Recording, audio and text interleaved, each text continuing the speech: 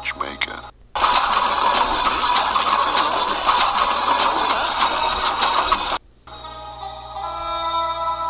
Yes, they did. Welcome to Subtitles, where we spike the canon in music and movies. In each episode, we will offer up replacements for each title in the top 100 of a well-known, well-regarded ranking, and will walk away with a pair of subtitles, which we think deserve more acclaim, and to which attention must be paid. I'm Matt, and I'm replacing the top 100 entries on Spin Magazine's 2015 list of the top 300 albums from 1985 until 2015, starting with number 1 and working down. And I'm Tim. I'm replacing the entries on the 2007 AFI 100 Years, 100 Movies list, starting with number 100 and working up. So here's how this works. The two of us have gone through each list, decided on a theme of the original entry, and have come up with a pair of potential replacement titles which share that theme. We'll talk about that original entry. Sometimes we'll regret that we have to get rid of it, and sometimes we'll rejoice in being able to drop it. But this podcast is not just another dissection of an outmoded list. In part 1 of this episode, I have 2 new albums to talk through, and Tim will make the choice for the subtitles albums list. Then, in part 2, Tim will have 2 new movies to discuss, and I will decide which of them deserves a place on the subtitles movies list. Sometimes I'll have seen the movies, and sometimes Tim will have listened to the albums, but at the end of the day what matters is how well we've sold the titles. And at the end of some of those days, one of us will want to bop the other for that choice. And once we finish this off, we'll do some fun activities with the new lists we have collaborated on, but before we can get there, we have to do this. Today's title to be replaced is 69 Love Songs, Nice. Magnetic Fields' 1999 album. Tim with the only proper rejoinder to any mention of that number. I mean, look, I figured we needed to get that out of the way sooner rather than later. It stops me from doing it, so I'm good with it. Men, always middle schoolers at heart. Also, I want the entire subtitles audience to know, all like 10 of you, that I think I should get a medal for keeping my composure when Jaws like the podcat shows up in my peripheral in the middle of reading that. I thought you did a good job. I saw him, and internally I started laughing, but I teach. I can keep composure. Anyway, there's music to talk about today. I did So almost screw much. that up. What's that? So much of it. There's so much music. I know, so much music today, more than when we had 3 double albums. If you can believe that, and that's almost entirely due to the Spin entry this week, 69 Love Songs by the Magnetic Fields, which is a literal title. So before you pause this episode and go out there to check it out, which, I don't know, that'd be cool if you did that for each episode. You don't have to, certainly, but before you do it for this one, I have to warn you, that title is literal. It's a 3-hour triple disc album of 69 love songs. So, middle school puns aside, the title should be read literally also. And for that fact alone, it's just impressive. There's a certain audacity to just, I'm going to put out 69 love songs at once, and then doing it. That to me is forever impressive. That said, this is not an album I have feelings about, and good or bad, really.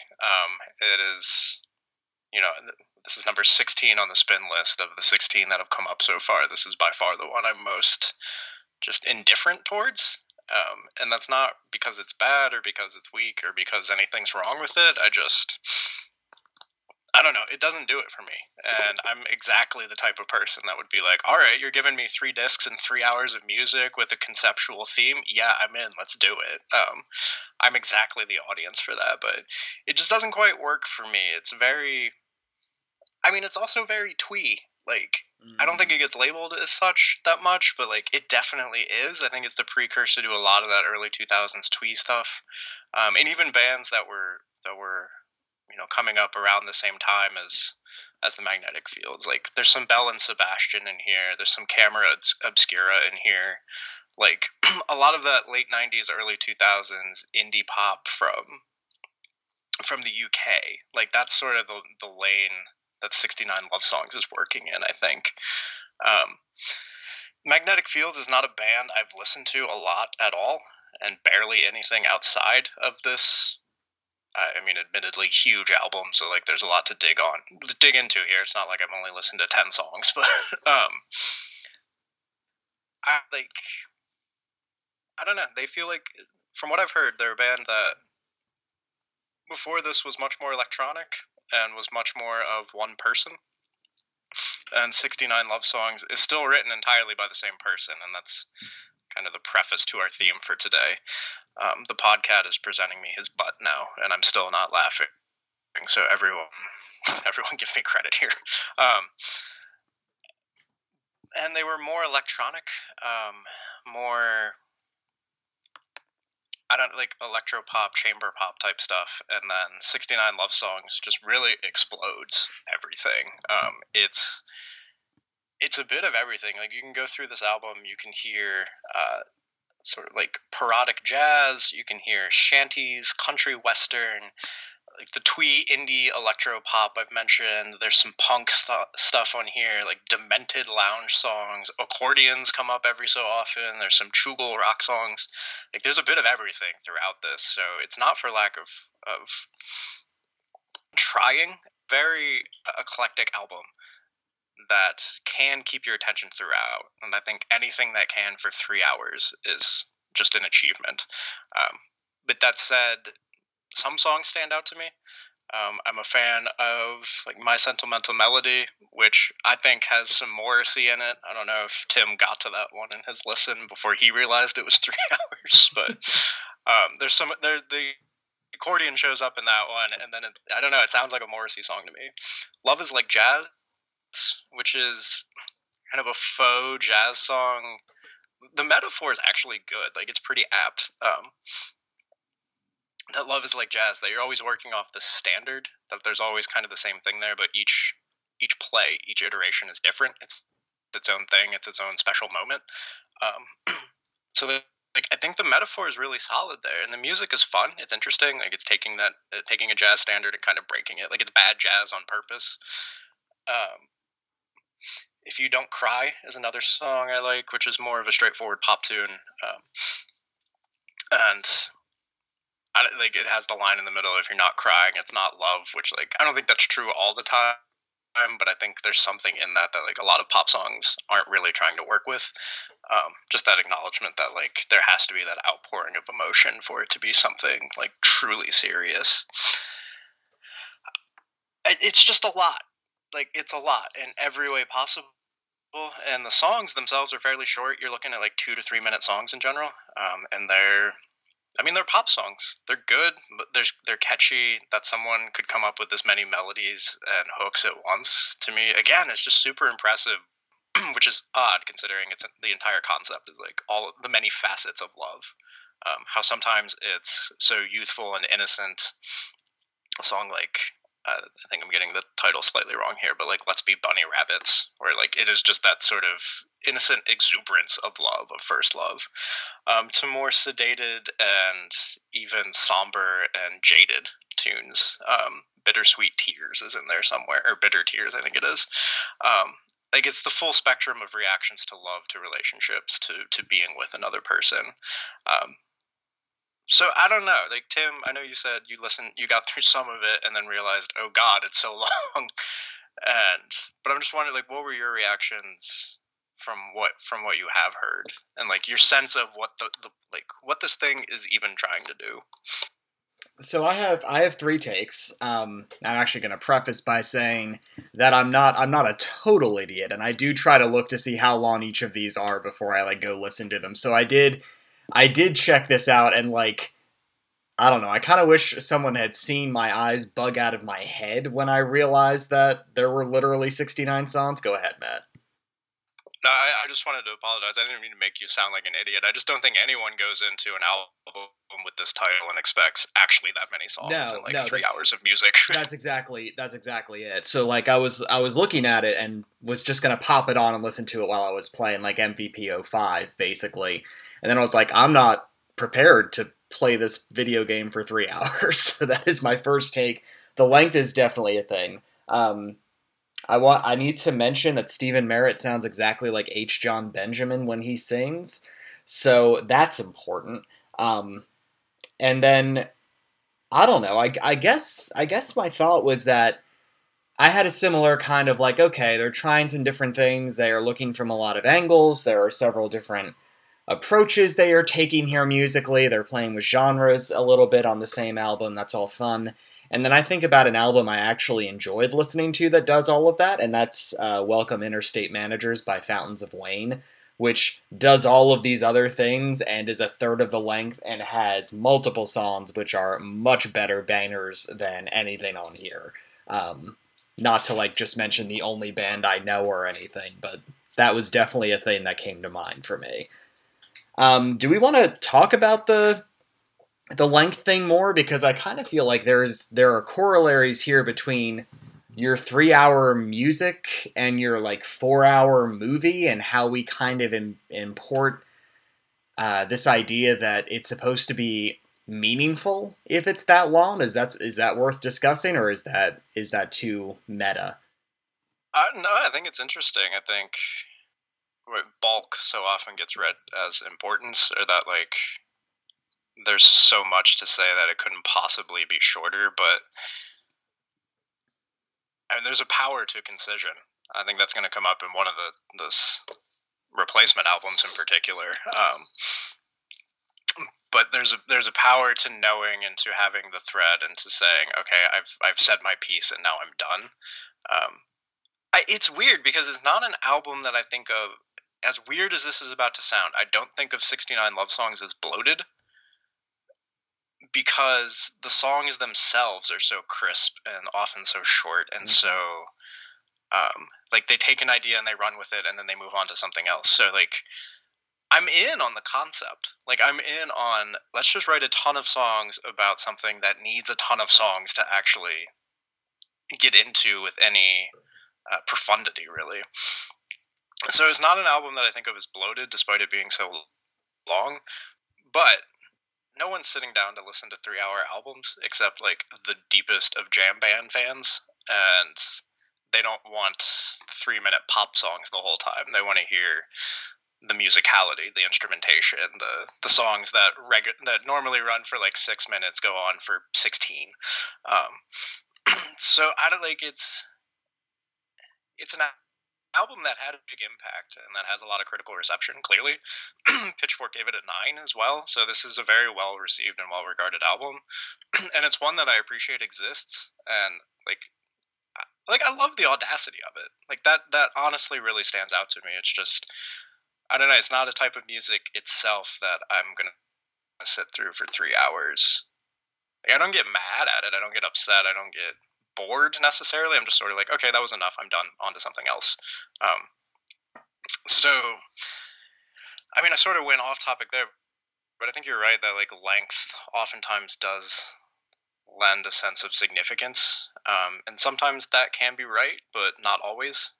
Longer is not inherently better. And put it this way, I was sitting in on a bunch of interviews for my for my writing center this week, and if you're interviewing someone, you notice right away when nervous rambling becomes a problem, even if it's understandable, versus someone who's very concise with their answers and knows when to stop, and that stopping. Not calling out anyone in particular there, obviously, just like that's a definite thing, and that shows up in more facets than music and movies. And so I think length here does not necessarily mean better. But that said, I think this is honestly like a heck of a way to take up 3 hours. It's not the prog thing you would expect if I told you there's a 3 hour album out there. And I think that in it's like just that bait and switch is kind of funny in itself. But what did you want to say about this, though? Well, I'm just sort of interested in this idea, critically speaking, like on movie Twitter, like people are talking about like the 4 hour, the 7 hour movie, and talking about like how that's kind of a thing in itself. And once it gets beyond a certain level of length, it's kind of hard to ignore that anymore. And so much of what you actually talk about is how long it is as opposed to what actually goes on in it. And then you think about critically how many, there are so few movies that, you know, are 3-4 hours or more, and that everyone's like, yeah, that movie's terrible. Like once you get up to a certain timestamp, it's almost hard to find a movie that doesn't get the seal of approval, like Greed or Satan Tango or something. Like there's always something that's incredibly long, and it's supposed to be so good in part because of the depth of it, but part of it is also like, did I really waste 7 hours watching cows? You know, like which is just something that I think is interesting, and I'm not demeaning Bella Tarr here, but like it's an interesting thing to me that once it reaches a certain length, that kind of becomes the story, and I feel like there's extra pressure to say that it's good. I don't know, like there's stuff about the album that I liked. I would say I think I got like 75 minutes in or so before I had to like do something else with my life. Um, but that was my general thought on that. And it is kind of too bad too, because if this were just 69 love songs and it were an hour 30 and they picked the best 25, how different would it be, you know? Well, I think that gets into an interesting question. I was just kicking around about cuts. This was a big thing when we were talking Blade Runner and Heaven's Gate. Yeah. In particular, like, I mean, obviously this happens in music when we talk about artists like taking stuff out of the vault, or like you get demos or just expanded recording sessions of albums that we love. Like this happens all the time in music. And like there's sort of that accepted model that the artist will decide on, like, here's the batch of songs that's most important for this album, and maybe 10, 20, 30 years down the road we get this expanded vision of like, okay, what was going on in their process, in their heads that whole time. The Petty Estate just released a bunch of demos and extra songs and alternative takes for the Wildflowers sessions. It's a huge album, as like music fans expect when that sort of thing comes out, and it becomes more of a way into what were they actually going through, like what was their process, what were they thinking about, what were they messing with. So in that way it becomes less an album and more a kind of vision of a moment. I think that's often how that happens in music, but thinking about that in terms of movies, just how much fight there is over certain takes of movies, whether that's something good like Blade Runner or Heaven's Gate, or something like the Schneider takes. I mean, there's always this, not in every movie clearly, but a lot of times on, because then it becomes a matter of whose vision is it? Like, is it the editor? Is it the production company? Is it the director? Like, who's actually controlling that thing in a way that, I don't know, I don't think we necessarily get that question with music all the time. We should in some cases, I think, because I mean, now it's different because you can just release stuff individually. Not that that's inherently a successful monetarily model, but there's a lot more artist control in a way now that when this comes out in 99, this is sort of peak, record companies and record labels or have their hands in anything, and they want that massive success. But that does open the doors for things like this, where I'm not sure what record label this was released on. I should look into that. But like, if that's a record label that had a big pop smash that year and just made total bank on that, then you can fund Stephen Merritt's 3-hour love cabaret. That's what they should have called it. I mean, when the mild teaser, when the new Tool album came out last year, a lot of the discussion was, God, every song is over 9 minutes. And I mean, we should have known that. It's Tool, like that's what they do. But I mean, I think you're right that at a certain point length becomes a talking point that kind of distracts from the genuine goodness of what's happening in the whole. And when you look at critical evaluations of 69 Love Songs, it's less that it's 3 hours and more that, my God, there's so many songs, and like, how do you possibly fit them all together into a narrative? Like, what can we actually say about this critically? And in most of them, that ends up in like, okay, let's just rapidly enumerate some of the different things you'll see on there. And let me read from the Pitchfork. Some of these songs I've mentioned, but you can get kind of an idea of what's happening throughout. Well, I could write a thesis dissecting each and every song on this album, but that would take months. As a prism refracts light into a spectrum of colors, 69 Love Songs not only refracts love into a spectrum of emotions, but also refracts the love song itself into a spectrum of musical forms. There's a duet between a dysfunctional Sonny and Cher, Yeah Oh Yeah, a country gospel tune confusing religious and secular love, Kiss Me Like You Mean It, and an amusingly light-hearted tale of a soldier's drunken tryst, The Night You Can't Remember. There's giddy lust, Let's Pretend We're Bunny Rabbits, romantic longing, Come Back from San Francisco, sleazy leering, Underwear, resignation and despair, No One Will Ever Love You. There are genre exercises such as faux beatnik jazz, Love is Like Jazz, Paul Simonish world music, World Love, Gilbert and Sullivan style mincing harpsichord, For We Are the King of the Boudoir, Merritt's cartoony Dayglow interpretation of punk rock, punk love, Scottish folk, which has a Robert Burns ass title that I'm not going to butcher here, and a brief Philip Glass tribute, Experimental Music Love. There are also plenty of archetypal Magnetic Field songs with those trademark deadpan drama queen vocals, casually depressive lyrics, and clever rhymes. But Merritt also shows he can pen some surprisingly sincere, moving ballads, Busby Berkeley Dreams, The Book of Love. Like, that's what most of the reviews, I think, defaulted into. Not defaulted, like, I think rightfully, like, let's just look at all the different things this thing is trying, because there's so much to take on, and how do we make sense of that? Like, how do you get a thesis out of this? And kind of the thesis of the Pitchfork review is that it's not an album that is more or less than the sum of its parts. Like, it is exactly the sum of its parts, and that's the point. That when you have so many songs and it's taking on love as a concept, like, it's a many splendid and terrible and frightening thing, and 69 Love Songs is trying to look at all of those and look at all the ways you can convey those emotions.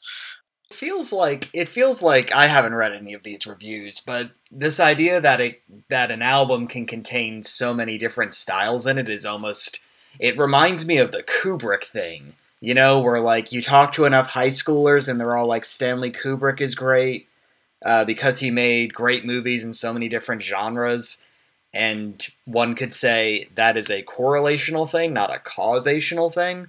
I don't know. I think people just I think that variety is sort of like length. It's another thing. It's like, oh yes, we give you points for variety. When I don't know. Once again, I wish that more of these had been better and that there were fewer of them. Like that's my my kind of short version of this. No, I think honestly none of the songs are actually bad. Like, they're decent attempts at all of these different styles, I think. But yeah, that, like, for me, there's just not enough actual standouts out of 69. Like, I count maybe 5 that, like, really, really, truly stick with me. More that I recognize and could know and, like, bob along to, but, like, maybe 5 that, like, okay, yeah, those are the ones that I'm going to remember. That's not a great hit rate. I did not expect to talk about 69 Love Songs this long, but I think I just sort of reached a point where I was looking for something that's would tell me why this is on the list, frankly. Like, again, I did not get to the other 2 hours or so. But you would think just based on probability, I would have gotten something in the first hour 15 that, like, I don't know, that stood out as much as anything from that Lauryn Hill album we talked about last time out. Or, I mean, even from Pavement, I thought the Pavement album was better than this, and I don't think that there's anything else that we have spent so much time saying bad things about. Just on the whole, I thought that was a better album than the equivalent amount of music I got through this before I had to go to the grocery store. So I don't know. Maybe I'm just cranky. I mean, you're always cranky, but that's sort of what I mean. Like, that Pavement album, I, like, actively diss, but this one, I don't know, it's sort of an apathy, not in a negative way, but just, like, literally apathetic towards it. Again, I think it's an impressive effort. It's audacious. I'm glad it exists. I respect it for what it is. I think it is something that the feeling of it necessarily comes from having sat down and listened to all of it. But chances are most people aren't going to do that or be able to do that. Like, we have things to do, and this is a different age than 1999. Like, there's so many ways to get distracted over the course of 3 hours. So maybe that's a thing too. Like, I don't know if this is an album that can really play anymore. Like, besides your biggest musos, I don't know who's going to sit down and be like, yep, I'm going to listen to all of that right now. So I don't know. Like, let me put it this way. I don't think it's a bad album. I don't have particular emotions towards it. And I appreciate what it is. I appreciate that it exists. And I appreciate Stephen Merritt as a songwriter, which we're going to get into in a minute. So I want to say, we say in our intro, sometimes we're sad to see albums go, and other times we're excited. I'm neither with this, really. Like, I'm kind of glad it's on the list. Like, it's a big, different thing. I don't think it's 16th, but I'm glad it's on the list somewhere. So I'm not, like, happy to see it go, but I'm also not particularly sad to see it go. Which is, I apologize if our listeners are, like, huge Magnetic Fields fans and 69 Love Songs taught you, like, all the contours and nuances of love and, like, how to actually feel with someone. And I know that sounds very sarcastic of me, but, like, I was about to say, I don't know. I'd love to hear from someone who has, like, that really genuine connection with this album and with this band, and maybe that would help me understand what I'm missing. Sorry, you were saying. I was gonna say, in my slightly less sarcastic way, if you need to, like, find out what love is like, could I recommend A Human Being? Perhaps that might, help you learn about that, as opposed to this. Unless you really, really need to learn how to love from Bob of Bob's Burgers, that's an exception I would take. I mean, who does it, man? You just made it way more appealing. I will say there were several other options for all of these, but two that stood out to me for different themes for this week would have been A, length, which would have gotten more into the question we just talked about, and I could have gone nutso with that. But also, deep vocals was another one that crossed my mind, which was basically an excuse to talk about Future Islands, which is a band I shoved on Tim last night. So everyone go out and listen to Future Islands. I'll see if I can shove them into a future episode. But we're not going to do those. We're going to look at what I've titled, I'm not entirely happy with this, but I'll explain it, Brian Wilson Effect. And here's what I mean. So the story of 69 Love Songs is that Stephen Merritt, the principal songwriter of Magnetic Fields, he wrote every song here.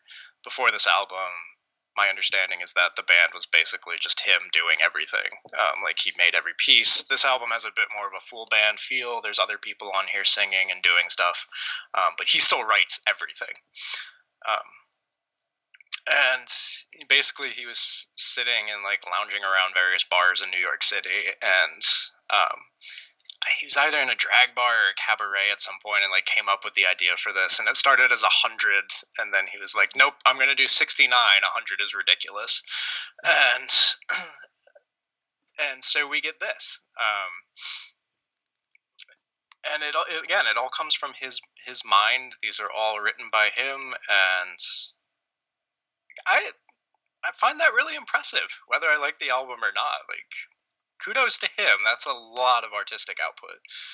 And to me, that sounds like a Brian Wilson type thing. That this is someone kind of lonely wandering and coming up with just pop tune after pop tune. There are a lot of great melodies on the album. There's a lot of great moments. I don't think Merritt is to the genius level of Brian Wilson, but there's shades there. The reason I'm not totally happy with this title is because in none of these artists are we really working with a band like the Beach Boys. Brian Wilson, there's no scumbag like Mike Love for these artists to fight against, like Brian Wilson had to fight against. But of course, if you're not familiar with the story with him, genius songwriter, some of the best pop songs of our time, really vital to pushing the 60s forward. Pet Sounds has... Is that our time? Well, you know what I mean.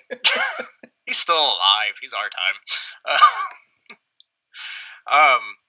Pet Sounds has documented noted effect on Paul McCartney and is largely why Sgt. Pepper's is as experimental as it is. Like, Brian Wilson is crucial to music, and he's writing almost probably all of the music for the Beach Boys.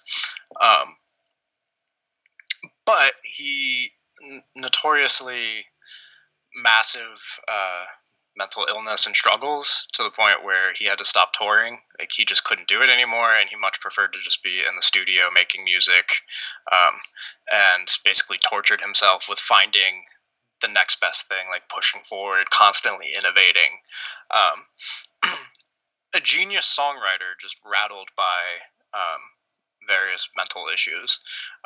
And it's a sad story, and it was sad for a long time, and I think the last decade or so, he seems to be more, like, being able to manage it more, and I think he's actually gone out on a few tours, and, like,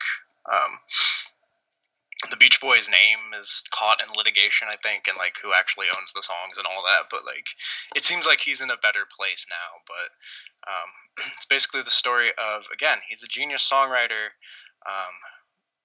but just addled with a bunch of different issues, and much preferred to just stay in the studio and writing music, and that upset Mike Love in particular, and some of the other Beach Boys who wanted him out on tour. And then there was that disjuncture between, well, he's just back home writing everything, and they're not really contributing, so it's a difficult story, but this isn't about the Beach Boys.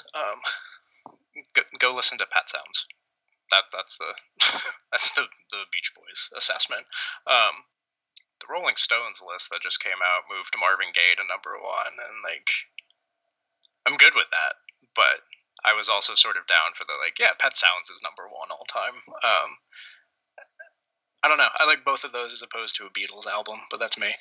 So let's talk about 2 other artists that I think in some way fit in that Brian Wilson category of genius songwriters, absolute forefront of their art, but struggle in different ways, have a guarded or cantankerous or just not sure the word I need here, temperamental, tumultuous relation.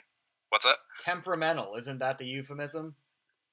Yeah, temperamental, that's a good one. It's kind of a tumultuous relationship with fame, with their audience, with other musicians. So artists along that lines. But again, neither one of them is dealing with a band in the same way that Brian Wilson was. These are 2 artists that release under their own names and collaborate with people as they see fit, as they want. But they have to deal with the stressors of fame and other people and creative control all the same. So we're going to look at D'Angelo's making a comeback here, and we're going to look at Fiona Apple. And I think hopefully here's my last aside for this episode. I said last week that the thing that makes me most upset about the spin list is that Lauryn Hill is so far down. Second place is that Fiona Apple does not crack the top 100, and I can play with any of her albums that I want. And look, I'm one of the people who, when Fetch the Bolt Cutters came out and got the 10 on Pitchfork, the first one in 20 years or whatever it is, I was like, hell yeah, absolutely deserves it. I'm totally behind that. So, I don't know, get the shaker of salt if you want with me, but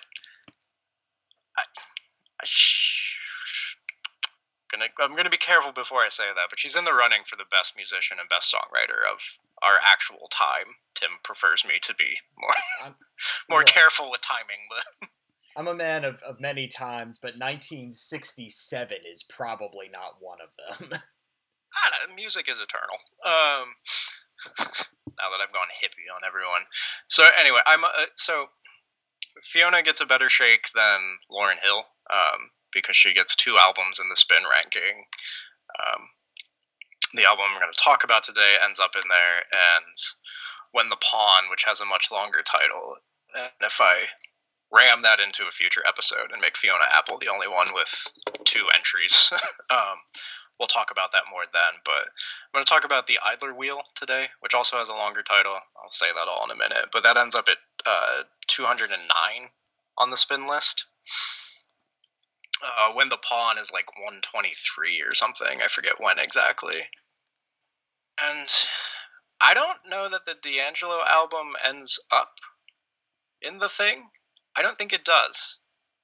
I will look into that a little bit later, but I don't think this one makes it into. I think he has Voodoo at number 10, but then Black Messiah, which we're going to talk about today, does not make an appearance. So let's get into both of these. We'll start with D'Angelo and Black Messiah, his 2014 surprise album. It was actually supposed to come out in 2015. Like, that was the plan for the longest time, but he drops it in response to Ferguson in particular, and a lot of the 6 years ago, in the same stuff we're dealing with now, a lot of the racial tensions, particularly in the fall of 2014. And songs, like, he had been working on this album for a long time. This is 14 years after Voodoo. This is his third album. There's nothing in between there. I think, as I mentioned in that episode, he's struggling a lot in the meantime, with fame, with himself as a sex symbol, which he's uncomfortable with because it distracts from the music and his massive creative talent. And he gets into a lot of personal struggles, but comes back. He's debuting songs along the way. He plays a bit live in 2012. I think he does a tour, and then in 2014 drops this by surprise. And as is the case with all D'Angelo albums, the critical praise is massive, raving reviews, and everyone's just happy that, okay, he's back. He has another album. Like, this was worth the wait. When will we get another one? And we have no idea. But the Black Messiah is often read in conjunction with Sly Stone's There's a Riot Going On. I hear a lot of Funkadelic's Maggot Brain in it. And, I mean, you can hear Prince all over D'Angelo's stuff, but in this one too, like, I think those are crucial touchstones for this, that it is a political funk-based album that's just incorporating genres as they want to, really, because D'Angelo in the Vanguard, so, you know, in the name, like, technically the backing band, but you know, he's working with Questlove again. He's working with established studio musicians, very accomplished jazz players. So they're important to the creation of this, but D'Angelo's writing all the stuff still. But I mean, it's a band that can just kind of do whatever they want. And that's because they're so good at all of it. And I think that's where the start, that D'Angelo writes brilliant songs pretty much always. I like every song on this album. And he's accompanied by a band that can keep up with him. But this album doesn't go if it's not for D'Angelo, if it's not for his vision, for his persona. But if you're looking for a touchstone, I think some of those, like, early 70s political funk albums, Sly Stone, Funkadelic, the various other George Clinton things, like, those are good touchstones for this, and that's kind of what you're getting into. And those albums also have an edge to them. And I see that especially at the beginning of Black Messiah. I think the album title is in reference to a review from Robert Christgau, who called D'Angelo R&B Jesus, I think it was. So I think it's a play on that, but then also just the weight that was put on him after Voodoo, that, again, he was deeply uncomfortable with, receded from public view because of, led him into a lot of struggle in this long hiatus, but he's back now, and it's clear on this album that he has a better handling of it, I think. Like, he feels more in control, and part of that comes out in, I think, the opening track, Ain't That Easy, which could easily be about a lover. The chorus refrain is, "You can't leave me, it ain't that easy." But I can also hear in a meta way that even after 14 years, you're not going to leave me. You're going to be here when I drop the album. So, like, it doesn't matter how much time he takes away. His art is vital enough that we'll always be there waiting. And he's right. I mean, he proved right here. I think if he ever releases another one, whenever he does, the same thing will happen. And there's a A two-part song on the album, separated by many tracks in between it, but called Back to the Future. One, there's a line, it's something like, I bet you're wondering what condition I'm in. I hope you don't mean my abs. So, like, a very direct line about the perception of him as just specimen, as a body, as a sex symbol, rather than as a musician. Which is a little on the nose for the history of not just the US's, but in particular the US's perception of blackness, of black bodies, of totally objectifying those, of using them as product, as contraption, as machine. So there's this very personal angle to the entire album, but it becomes political throughout. I think after Ain't That Easy, I was saying earlier at the beginning of this album, so I think the first three songs, Ain't That Easy, 1,000 Deaths, and The Charade, are basically D'Angelo and the Vanguard saying, all right, we're going to take rock now, too, and make that ours. I think on Voodoo, I mean, you hear some of it there, but not as much. I think these are harder songs with more of an edge, with some punk sensibility to them, some classic rock in there as well. I think this is the full demonstration of, A, we've still got it, but B, we're just going to, we can do all of the genres, and we can make these into personal political art form. 1,000 Deaths is so compressed and so coiled. There's so much energy in it. And it, briefly unfurls about halfway through, but never entirely. It's just so pent up. And and there's a punk energy to it. And it's the first indication of how political the album is going to be. The intro to it is, let me make sure I get the name right here, Khalid Abdul Muhammad talking to a congregation about Jesus. There's more here, but the takeaway line is, I'm not talking about a cracker Christ. And then, talking about Jesus, the black revolutionary Messiah, or at least the non-white Jesus, which, spoiler alerts, folks, Jesus wasn't white. And then it becomes a rumination on, standing up in the face of fear, but I don't know, there's always a tinge of just inevitability of it to me, that no matter what they do, part of the verse is, I can't believe I can't get over my fear. They're going to send me over the hill. Part of it to me is that they're always going to get sent over the hill. And there's a lot of that throughout Black Messiah, that we need to stand up. There needs to be this unified vision and movement and action. But the game is rigged. And that really comes back in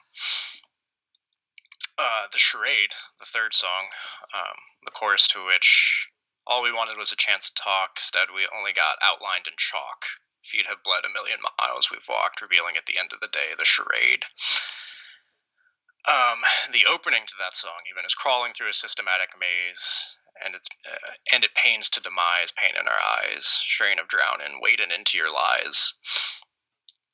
The language of the systematic maze, all we wanted was a chance to talk, and got killed. That the whole thing's a charade, the whole thing's a facade, that despite any efforts, it's rigged.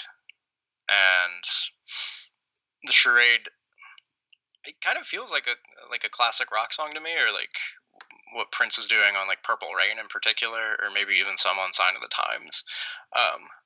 That's sort of the mood to it. But I think in that opening suite, you get the edge that is vital to Black Messiah, and then B, the intertwining of D'Angelo's personal struggles and the political urgency and timeliness of this album, that it had to come out, in his view, after Ferguson, after the events of fall 2014 and all the racial animus. And after that opening trio, it kind of moves back more into the kind of chiller jazz funk type lane that Voodoo was hitting on a lot in its middle section. But it doesn't lose its political vigor. It doesn't lose that edge at all. You get Till It's Done, which has a very environmental reading. Second verse, carbon pollution is heating up the air. Do we really know? Do we even care? Acid rain drops on our trees and in our hair. Are you there? Clock ticking backwards on things we've already built. Sons and fathers die. Soldiers' daughters killed. Question ain't do we have resources to build, it's do we have the will. And I really like that verse as global warming being the thing that we're all facing, that is hitting all of us and that is going to kill all of us. But still in those final lines, I don't know, it sort of comes back to a more personal, to a kind of Black Power reading, I think. And his ability to weave together that universal struggle of environmental change, which I think this verse is definitely about, but still in the context of the full album, that it comes back to the intersectionality of it all, that racial politics are important to this as well, and that how we deal with environmental policies also has racial components to it. And he's not the only one talking about this, but in music, I think D'Angelo's the only one doing this in 2014 so well. The only one doing it now so well, really. Like, really being able to weave together all of these intersectional issues, that it's not like you can't just pick one and go for that there has to be a stand for total revolution. Prayer, which I think is a super interesting track. It's very distorted and haunted, and the drums in that are heavier than anywhere else. It's this very plodding rhythm, really. But it's so high in the mix and so heavy in the mix, and it's kind of this broken up, chopped and screwed almost prayer to God for hope, for something to hang on to. But the music of it just makes it clear that we're kind of screaming in the face of chaos, and that everything's falling apart around us, and we're trying to find something to hang on to. And Betray My Heart and Another Life, I think, are the big funk, jazz, R&B barn burners of the album. Betray My Heart is more of a light arpeggio jazz, and Another Life, which is the final track on the album, has more of a soul and R&B vibe to it, and it's D'Angelo really unleashing his vocals, I think. You can hear those Prince screams we all know, those howls of emotion. D'Angelo has those. He can hit those notes. But I think pointing them to something different here, this is still, the refrain on Another Life is basically in another life we could have been together, I could have had you, or something like that.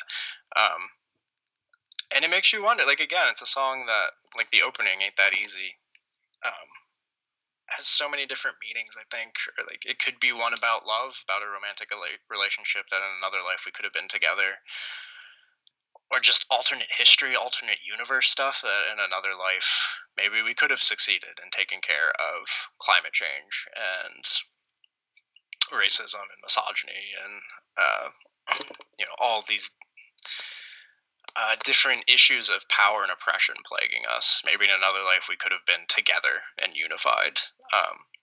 So throughout this album, there's this hope that of prayer, of you're screaming out for something while everything around you crumbles. But there's a sense of power in it too, and that's why I think the personal songs on here are necessary, of D'Angelo coming to terms with the perception of him from audiences, of the status that drove him into hiding, basically, of kind of taking power of those, taking control of those, and then coming out with this album that is so eternal and yet so of its time, and tying together music in ways that really only D'Angelo and the Vanguard can do right now. I don't think there's another band, another artist working in this particular lane. And I mean, there's been a lot of talk the last decade, really, about, how does music be political in this environment? And, do we have any good attempts at that? And I think this speaks to the greatness of D'Angelo as an artist. No one really questions the ability of this album to be pertinent, to be important, to be timely, to be directly released after Ferguson very purposefully, and B, oh yeah, that was absolutely necessary that it come out. So all that together, just the genre proficiency, D'Angelo's songwriting ability, the intertwining of personal and all realms of politics, and just the vision that this gives us of you got to keep hoping, you got to keep fighting, even though we may be doomed, even though the system may be entirely rigged, and even though maybe we need another life entirely to find it. And it's D'Angelo working through his art to try and find that answer. So again, like the setup, I think there are kind of uncomfortable, sad parallels to Brian Wilson and D'Angelo, and just the struggles they've had, how reclusive they become, how hard it becomes for them to like face the public. And yet when they come out, the songs are just there. They're so good, they're so necessary, and they're so inventive and innovative. So anything you want to say about Black Messiah or D'Angelo before I go to Fiona Apple? No, it seemed pretty thorough to me. Yeah, I don't even know that I have a whole lot to add. I feel like the majority of my D'Angelo takes came out a few episodes back, so this is sort of beyond my pay grade. I think an important thing is, right, I did this too because I think it was a genre worth explaining and exploring on the podcast. Like talking about voodoo in relation to neo soul and to a genre as like the culmination of that. But when Black Messiah comes out, it's like, no, it's just D'Angelo. Like it doesn't matter where we put it, it's him. Like it's his music. He is the genre unto himself. And in a similar vein, I think Fiona Apple is kind of in that space too, that when she drops something now, it's like, it's her. It doesn't matter where you put it. It's Fiona Apple. It's her vision. It's her songs. It's her writing. It's like she is this genre, this institution unto herself. So we'll talk about the Idler Wheel, which I'm going to find and read the entire title of while I watch the cat go back and forth on the screen again. So the Idler Wheel is wiser than the driver of the screw, and whipping cords will serve you more than ropes will ever do. And this is a much shorter one than the full When the Pawn title, but her just kind of writing abstract poetry and making those album titles, which to me is just a hell of a flex. No one else is doing that. You're only getting that from Fiona Apple. And I think if anyone else tried that, just be automatically discredited as pretentious and like just so full of themselves that this is not an album worth engaging with. But for her, it's just like, I mean, you want any of her wisdom, really. Toby is staring at me as I talk, and He's listening. I don't know. I very feel like I'm hard about this. convincing him now. One of these days we'll let him choose. I'm so excited. Actually, no, I'm not. But anyway, so Idler Wheel comes out in 2012. This is 7 years after her previous album, Extraordinary Machine, which was 6 years before her second album, When the Pawn. And what I'm leading to here is actually, I hope, my final aside of the episode. It's been 8 years between the Idler Wheel and Fetch the Bowl Cutters this year. So by pattern, we're due for another Fiona Apple album in 9 years, which is sad. Maybe we'll get one before then. I don't know. Although I would entirely respect if she's just like committed to the pattern. So her first 3 albums, Tidal, When the Pawn, Extraordinary Machine, are this mixture of, I mean, it's jazz pop, really. She's writing pop, but very jazzy, loungy type flourishes and structures. This is noted by a lot of reviewers. There's a lot of hip-hop. I mean, Fiona Apple is on the record with her appreciation and love for hip-hop music, and like there's a lot of that influence in her vocality in particular, in her vocals and just how she uses her voice. So it's this really interesting blend all around, made into pop music. But the Idler Wheel is the start of this turn where it's basically just her. She brought in a studio and touring percussionist to help with some songs to help fill out, but otherwise it's her with the piano, with a guitar, and with whatever she finds around wherever she's recording at. I think this is the album that has a pillow credited on one song as an instrument. And this really becomes a thing in this year's Fetch the Bolt Cutters, which is all her in her house. Just like there's a dog barking that becomes part of a melody on that one. Like it's just her manipulating whatever she has around her. And the Idler Wheel is the full beginning of that turn, I think. It's clear on previous albums how like it's her songwriting taking everything, and there are stories about with Win the Pawn in particular. Like she brings in John Brion, I think it is, as the producer, and says basically, I have all the songs written. Like, here's the layout for all of them. Here's how they should go. I'm good at this part. You're here to like fill in stuff. And so Brion basically guides the backing band in various ways, but the song structures and the writing is all her. She has the vision for all of this. So I think the real shift here is just the Idler Wheel is more stripped down, but in a very powerful way, because it really is just her at this point. And this starts with the cover, I think, which if you look at it, it's a drawing that she made, kind of an impressionistic vision of her face. And her face features so prominently on 4 of her albums, including this one, but this one's not an actual picture. I mean, it looks like blood in some places, various nerve endings, like she has a glass eye kind of going on. And it is sort of this, like, really, you want to see inside my brain, you want to see me, you want the real me, here's my sense of self. And I think that's an important framing mechanism. And it comes back in the opening track, Every Single Night, which I think immediately you get the sense of, yeah, these are stripped down, literally. Like, there's less instrumentation happening, but my God, they're even more impactful, even more powerful. When she wants to build a moment, like, you're there and you're enraptured and you're with her. But Every Single Night is sort of that, like, journey into her brain, her neuroses. But something that I think all of us can relate to, though, that like the juxtaposition of the line, I just want to feel everything, and then every single night's a fight with my brain. And I've read those straight. You need to listen to get a sense of what she's doing vocally, because I think this is her best album for her vocals. Like, it's just a masterclass. And I forget who it was. Someone called her a postmodern Billie Holiday, which amuses me to no end, but I also think is right. But just the jazz vocals, the rock percussiveness, the hip hop sensibilities and kind of flow, and just how songs seem to bend to her vocals on this. By which I mean the music, when it does appear, seems to follow her vocals rather than it feels like she's fitting herself within something.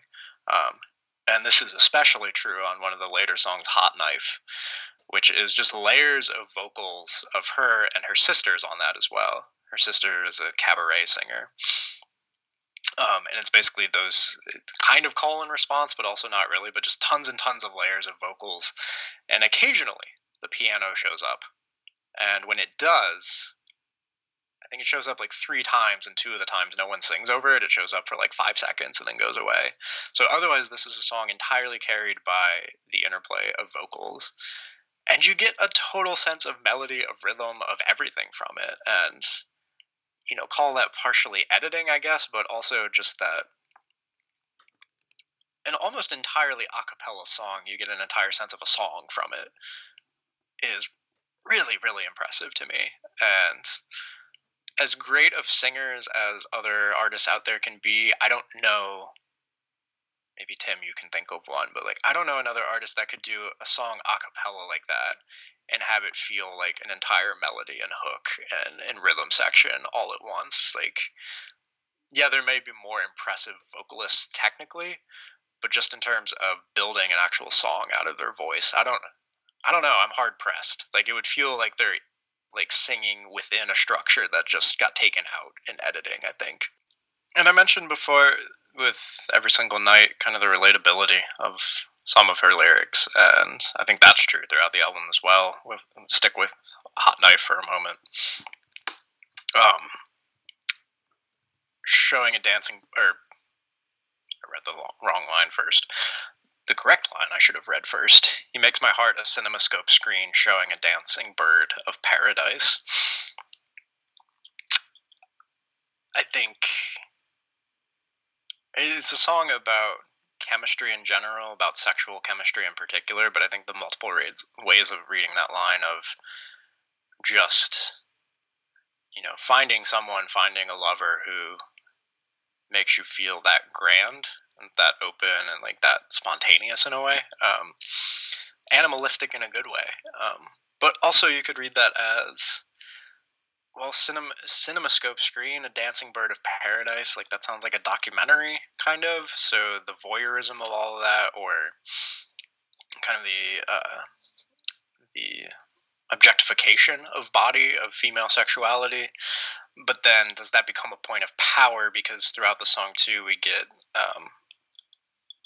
if I get a chance, I'm going to show him that he's never need another. So the complexity of one image throughout that whole song. My heart becomes a cinemascope screen showing a dancing bird of paradise, and then all the different ways you can take that. But like, I don't know, maybe that's a better vision of love than 69 love songs, and we got it in 3 lines. Tim gave me a thumbs up. I think I might actually agree with that the more I think about it. There's your critique of the magnetic fields everyone wanted from me. To that point, though, so often Fiona Apple songs are about relationships, often about them ending and about the fallout from that. And I don't think anyone writes a send off like Fiona Apple. She's absolutely the best at this, and the epitome of that from this album is the song Regret, where in the chorus you get the lines, "But I ran out of white dove's feathers to soak up the hot piss that comes from your mouth." And if you're looking for breakup songs with, I don't know, some power and some uniqueness to them, I think you should be listening to Fiona Apple instead of the kind of trite stuff we're used to hearing. No one else is providing imagery of dove's feathers and hot piss coming from mouth. And so in that way, even if you want to read this as an album about songs about romance, about love, and about the dissolution of that, oftentimes, you're still getting something totally unique. You're still getting something that only Fiona Apple is presenting us with, that you're not going to hear this kind of imagery on, like, you're not going to hear about the dancing birds of paradise and, heart becoming a cinemascope. You're not going to hear the dove's feathers and hot piss. You're not going to hear something like, "You made your major overtures when you were a sure and orotund mutt, and I was still a dewy petal rather than a moribund slut." Like, there's just, the writing here is just so different and so unique and so much her. And yeah, it's crucial that this is the first album that's really stripped back to just be her, with piano, with guitar, with whatever she finds around that she feels like adding into a song, that we're fully into her brain now, and totally focused on her, despite the kind of stripped back production. On something like Left Alone or Daredevil in particular, there's such a percussiveness to her voice. Like, it's in the middle of that song, it kind of breaks down and she reiterates, look at me now. Some other stuff as well, but like, it's basically serving as both the drum beat, but it's also so arresting that you have to look at her then. I mean, you can't because song, but like, I think the stripped back instrumentation really allows for her voice to shine in an even new way. And by extension, her vision and her command and her narrative control to shine in a new way.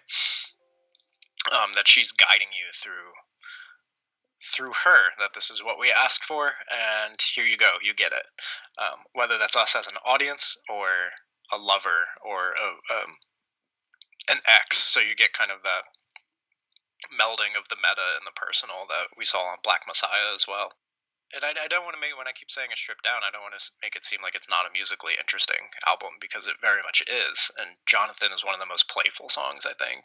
And it starts, and I was re-listening to this album and writing notes and just what I was like, my assessment of the music. And Jonathan opens what I wrote down as a player piano breaking down and then finding a train rhythm. Like it's sort of like the carnival or the player piano being torn apart as it's being played, and then you get percussive elements that feel like a train warming up and kind of chugging in that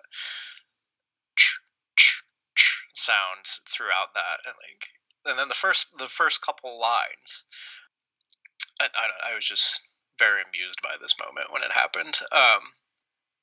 Not really a sing-songy way, but how just her writing and her lines force you into that sort of rhythm. And I can't deliver like her, nor would I ever try, but like her writing is just so good and so crisp that it does force you into that. I can't really read those as sentences. You have to do them in a song way. But I just think that's a really cool moment of the music sounds like this thing, and our immediate narrative is about Coney Island and Take Me on the Train. So that perfect overlap of emotional sound and emotional word.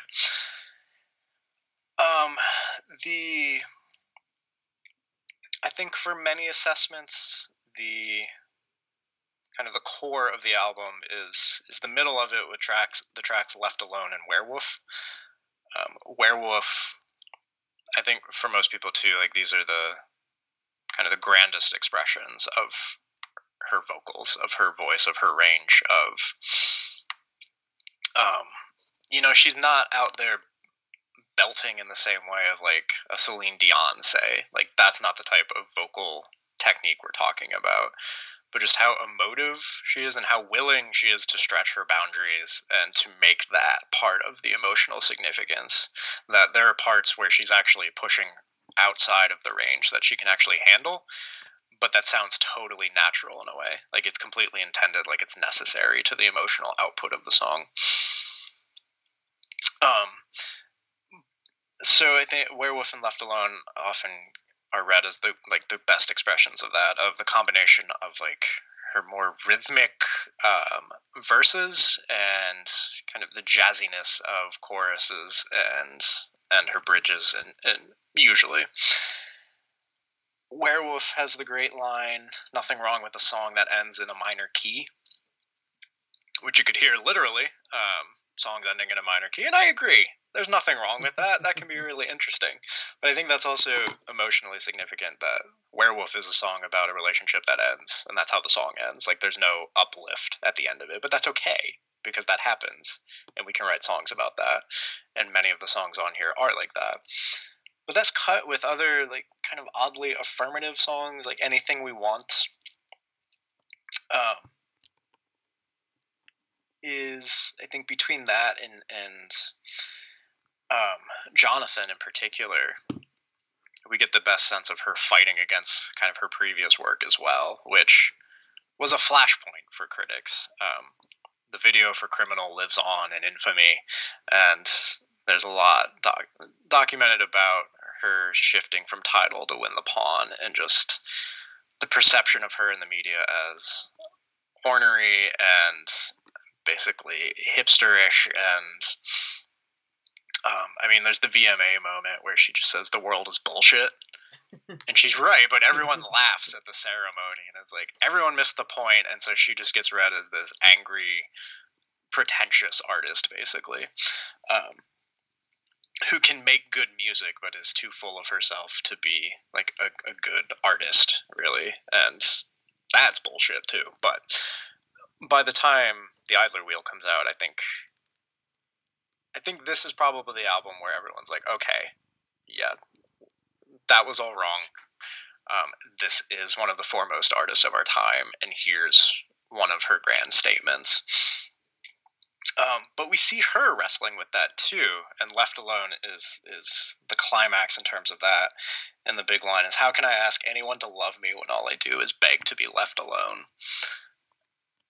And so, with that song in here, it's an album of wrestling with legacy, of public perception. She's a notoriously reclusive artist as well. Thankfully, doesn't seem to have had as many struggles as D'Angelo, or at least not ones that, at least not as public ones. She didn't have the drinking problem. She didn't have the arrests.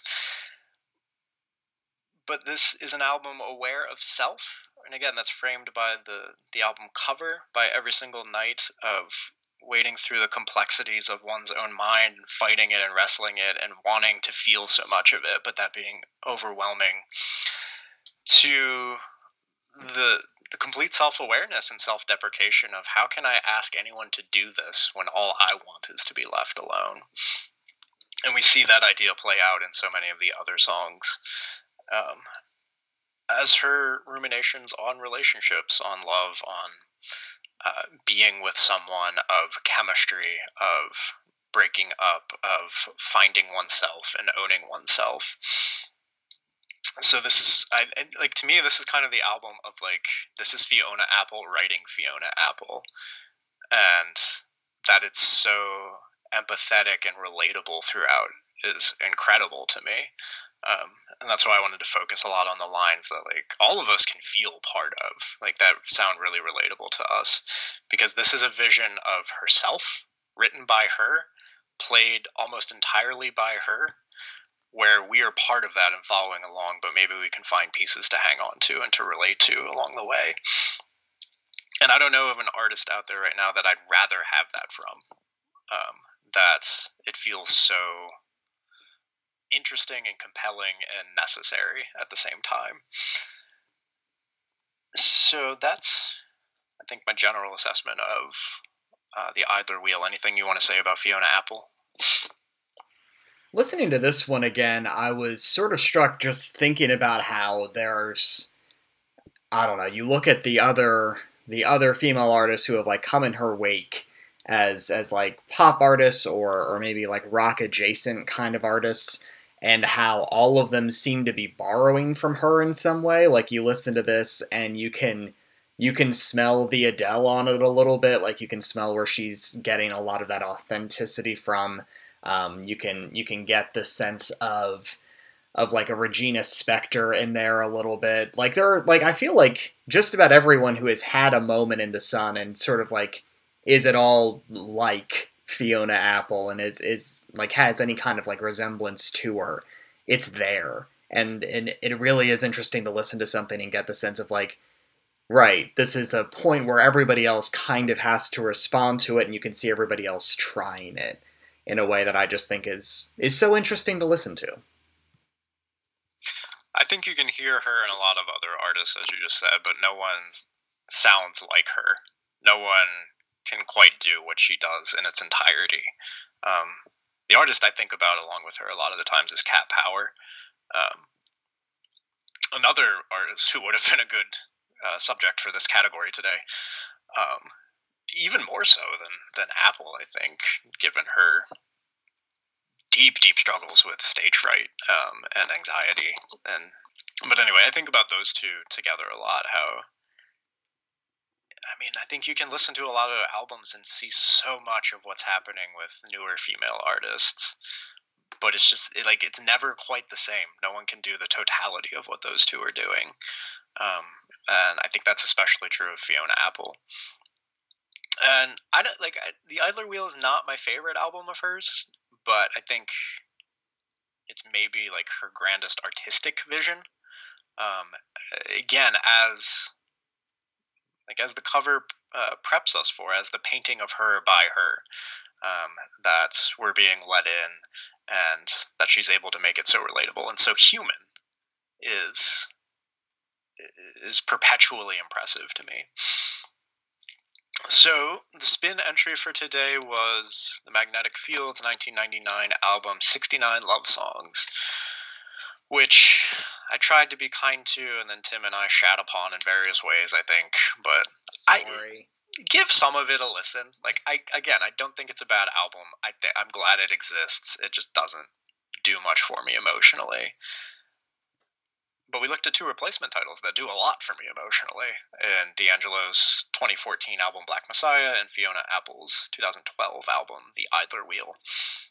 And we looked at them in the category of Brian Wilson effect, by which I meant genius level songwriters with various mental and public struggles, striving to overcome that and gracing us with just incredible art, and songs, just great songs, just kind of flow out of them. And for D'Angelo, looked at that more through the lens of the continued blurring of genres that he and the Vanguard make, and how really I don't think there's another artist out there really carrying on that lineage of Funkadelic and Sly Stone and Prince and neo soul, all in quite the same way, and his melding of the personal and political, and how he continues to be an artist that feels necessary no matter how long he's away, and that it could be 14 years between albums, which is often the death sentence for an album, that it's just going to be entirely worked over, and none of it's going to come together. And yet Black Messiah sounds as animated and as vital as ever. And Fiona Apple, another artist prone to long waits between albums. But again, these are not albums that feel overworked or overcooked. And the Idler Wheel being instrumentally a stripped down version of her, and really a glimpse into her perception of self and to Fiona Apple as a person. And whether you want to look at it as an album of breakup songs, there's no one else working to quite the same magnitude as her. She can really cut to an emotion or to a feeling in a couple lines with really provocative imagery. Or whether you want to look at it as Fiona Apple presenting us Fiona Apple and letting us connect with the human being that kind of got lost in the shuffle of reviewing Tidal and Win the Pawn in particular. It's just a great statement of self that we can relate to. And I think in both of those ways, Fiona Apple, who we can hear in a lot of younger artists, no one's ever going to quite be Fiona Apple. That when she drops an album, like when D'Angelo drops an album, they feel important, and these are releases from artists that no one else can replace, in the way that we're not going to have another Brian Wilson, really. So I think that's basically my spiel. Tim, what are you thinking here? I have no idea. Like, I have no idea what I'm gonna pick here. I have no sense of it. Golly, I guess I really need to come up with a follow-up question, I guess. So, if we're talking Brian Wilson effect, is it there's a 1A, 1B thing here, right? So is the 1A the singularity of the vision and the sense of almost like an auteurist kind of through line that goes through the music? Or is 1A the sense that they don't want to be in front of people doing it because they have struggled with the public and like the critical image that has preceded them? Because based on that, I think I could get to an answer, but I am not sure which of those to value more. I mean, to give the frustrating answer, I don't think you get one without the other, really. This is... Yeah, come at me, bro. I mean, I do think it's a Mobius strip in that way, that both of those are crucial to understanding Brian Wilson, and I don't think you get the same Brian Wilson without all of that together, in the same way that I don't think you get the same Fiona Apple or D'Angelo with all of that together. But let's look at it let's put 1A as the auteurist singularity. And I'm picking that one on the fly because I think these are two of the most singular artists out there right now, in a way that I could have found other artists who struggle with fame and public perception as well. But that Fiona Apple and D'Angelo are doing something really special and really, not to overuse it, but really singular. So let's call that the 1A for right now. Okay, well, I'm glad you said that, because I was about to ask the cat what his thoughts were. I think this is going to be the most Podcat episode in the history of this show thus far. If you heard him purring earlier, by the way, I apologize. Yeah, based on that, I can get this a little bit simpler. I think I can just about figure out where to go. And based on the idea that the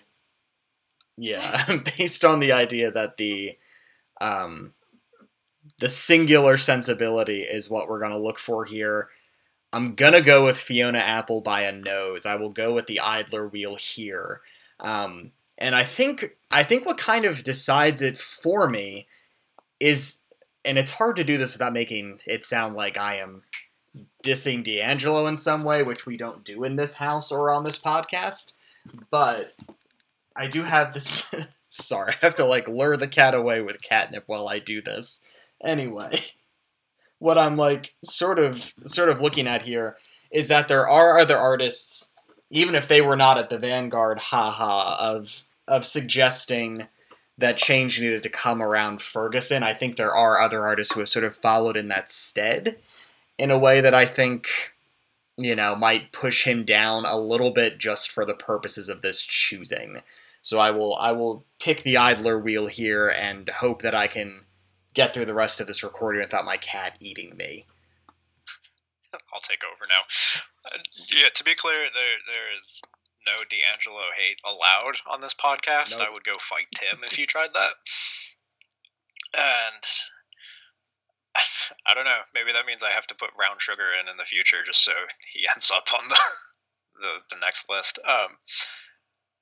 I told him before this episode, and I'll tell you, the audience now, I was going to be upset and happy either way with this one, because I love both of these albums, I love both of these artists, and it hurts to see either one of them go. But it's also really exciting to see either one of them get through. So I did this to myself, and I would not want to be in Tim's shoes of picking these right now, because God knows what I would do. I mean, I still don't really know. I'm not sitting here oh yes, no, I'm confident. I still am. It's not quite coin flip territory, but it really picked me on a different day to do this, and I would choose something else. I think it is a very even case for both.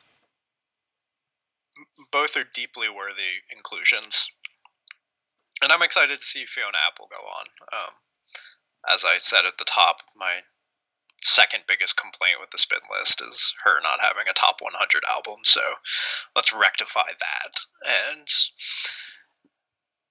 so, yeah, today, again, the spin entry was Magnetic Fields, 69 Love Songs from 1999, and the possible replacement titles in the category of Brian Wilson Effect, where we looked at tourist visions and singular artists who are doing something totally unique and special to them. We looked at D'Angelo's Black Messiah and Fiona Apple's The Idler Wheel, and Tim has chosen by the thinnest of margins, and understandably so, because these are both magnificent albums, but he has chosen Fiona Apple's The Idler Wheel to go on to the Subtitles Albums list. So stay tuned for part 2, where Tim is going to be discussing A Night at the Opera, not the massively fun Queen album, but the old Marx Brothers joints, which is also massively fun in its own way. And we'll be looking at musical interludes, so some cohesiveness between these two. Yay. And if you want... What were you saying, Tim? Just yay, but in a weird voice. So if you want to read more about us, other things that we do and write, check out my Spotify or Tim's Letterboxd. Or if you want to see more about the process behind subtitles, or check out old episodes, or catch up if you're behind a little bit, go visit our website, subtitlespodcast.com, And stay tuned for part 2.